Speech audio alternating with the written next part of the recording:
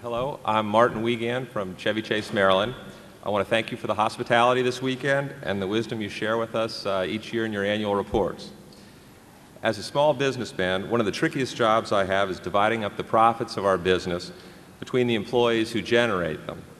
Would you comment and share your thoughts on how you divide up the profits of the Berkshire Hathaway subsidiaries with the employees who generate them? And the follow-up is, Mr. Munger, do you have any suggested reading on that subject? Yeah, we're glad to have you here, Martin. I went to high school and to the first couple years of college with Martin's father, who's also here today. And so if you get a chance to meet Marty, Janie, and younger Martin, say hello to them. In terms of the arrangements we have with compensation, they vary to an extraordinary degree among the various subsidiaries we have, because we have bought existing businesses and we have tampered as little as possible with their cultures after we buy them. And some of those cultures are very different than others. I mean, you saw Mrs. B earlier. As you can imagine, she would leave a very strong imprint on any business with which she was involved. And we have a number of very talented managers who have worked out the systems that they believe to be best for their companies. Now, it is true that if there's a stock option plan at a company, we will substitute a plan that is performance-based, which ties much more clearly to the performance of the business than any option plan could. And we will we will design one that has an expectable cost that's equal to the expectable cost of the option plan. So we try to equate the costs. We try to make it much more sensible from both the owner's standpoint and the employee's standpoint in terms of the way it pays off based on how that business performs.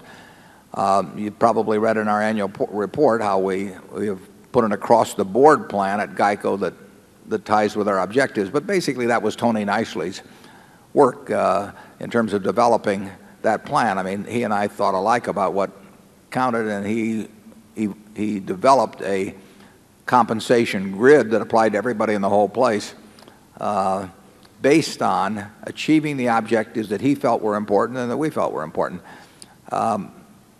You will find, if you go to any Berkshire subsidiary, you'll probably find that they have a compensation plan that's quite similar, with the exception of options, to the plan that they had before we bought the operation. They have successful businesses. And people get there different ways. Some people bat left-handed, some people bat right-handed. Some people stand deep in the batter's box, some crowd the plate. They all have different styles. And the styles of our managers have proven successful in their own businesses. We keep the same managers, so we don't try and superimpose any system from above, with the exception of what I've mentioned. We do like the idea of paying for performance. I mean, it's kind of a fundamental tenet. Everybody says they like that, but then they design systems that pay off no matter what happens in many cases, and we've been reluctant to do that. Charlie? Yeah, I think it's important for the shareholders to realize that we are probably more decentralized in terms of personnel practices than any company of our size or bigger in America. We don't have a headquarters culture that's forced on the operating businesses. The operating businesses have their own cultures, and I think in every case I can think of, it's a wonderful culture, and we just leave them alone. It comes naturally to me. Charlie says we don't have a headquarters culture. Sometimes people think we don't have a headquarters. We have no human relations department at Berkshire. We have no legal department. We have no investor relations. We have no public relations. We don't have any of that sort of thing. We've got a bunch of all-stars, as we put on the screen, out there running businesses. And we ask them to mail the money to Omaha. But we'll even give them a stamp if they request it. But beyond that, we don't really go.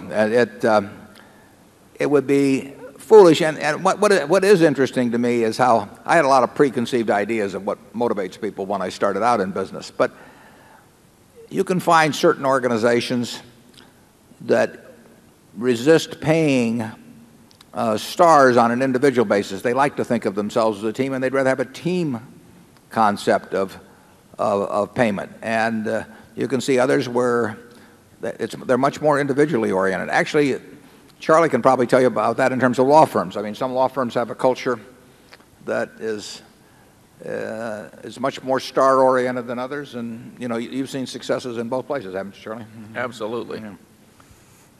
Okay.